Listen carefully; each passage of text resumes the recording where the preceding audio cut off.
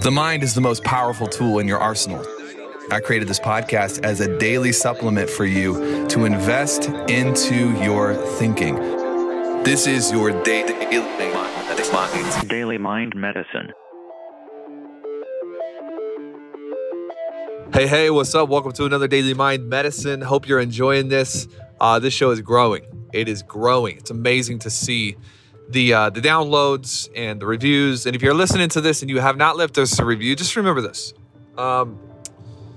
We don't advertise on the show. We don't monetize the show. We don't push the show. But one of the things that I hope you're getting from this is the power psychologically of paying it forward, of being a giver.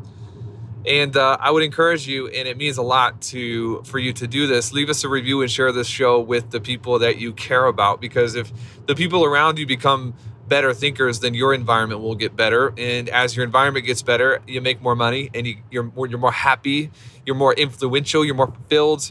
I'm just telling you right now, maybe one of the best ways that you could grow is to equip someone else to grow with this show. Anyways, that's all I got. But the topic of today is time and yield.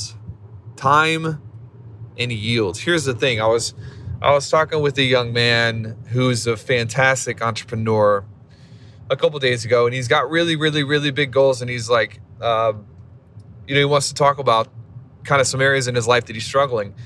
And one of those areas is just this nonstop pressure that he feels. And he was like, my goals, is there something wrong with my goals or whatever? And I was like, dude, I don't think there's anything wrong with your goals. The problem is the time. And I'll get to what I mean by that in a second. I had another conversation this morning with a young woman on our team, and she was in a sales meeting, and we talked this through about her goals for end of the year. And the goal is great, but the goal is big, and that's not the problem. The problem was the time. And I said to this young man, I said to this young woman, I said, if you aren't careful, your timelines will require you to make trades, and success in one area of your life will cannibalize the success of another important area of your life. And sometimes it is wise as an entrepreneur or producer or someone who is a big thinker to give yourself time to hit the big things in your life that you want to hit. I'll tell you this, I do not have a goal to become a billionaire in 1 year. The chances of me having $1 billion in net worth in the next 12 years are very high.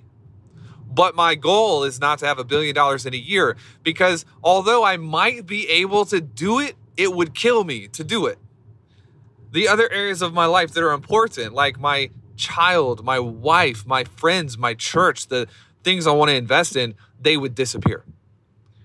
And sometimes it's not the size of your goal that's hurting you. It's actually the immaturity around your timelines, because you're not necessarily thinking. You have a one-track mind. The only thing you're thinking about is the bigness of the goal.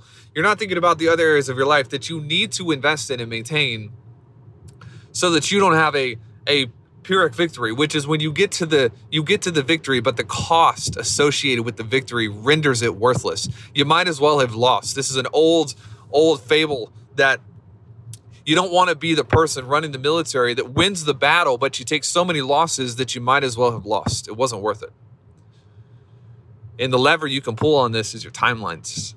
Allow yourself to slow down when it's necessary. Allow yourself, when you find that you are cannibalizing fulfillment in other areas of your life, to elongate the runway and elongate the timelines. And what you'll find is that oftentimes that lessening of a little bit of stress allows you to actually hit the goal faster. That's all I got for you today.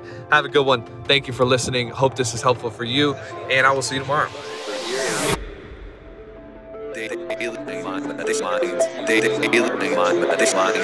DailyMindMedicine.com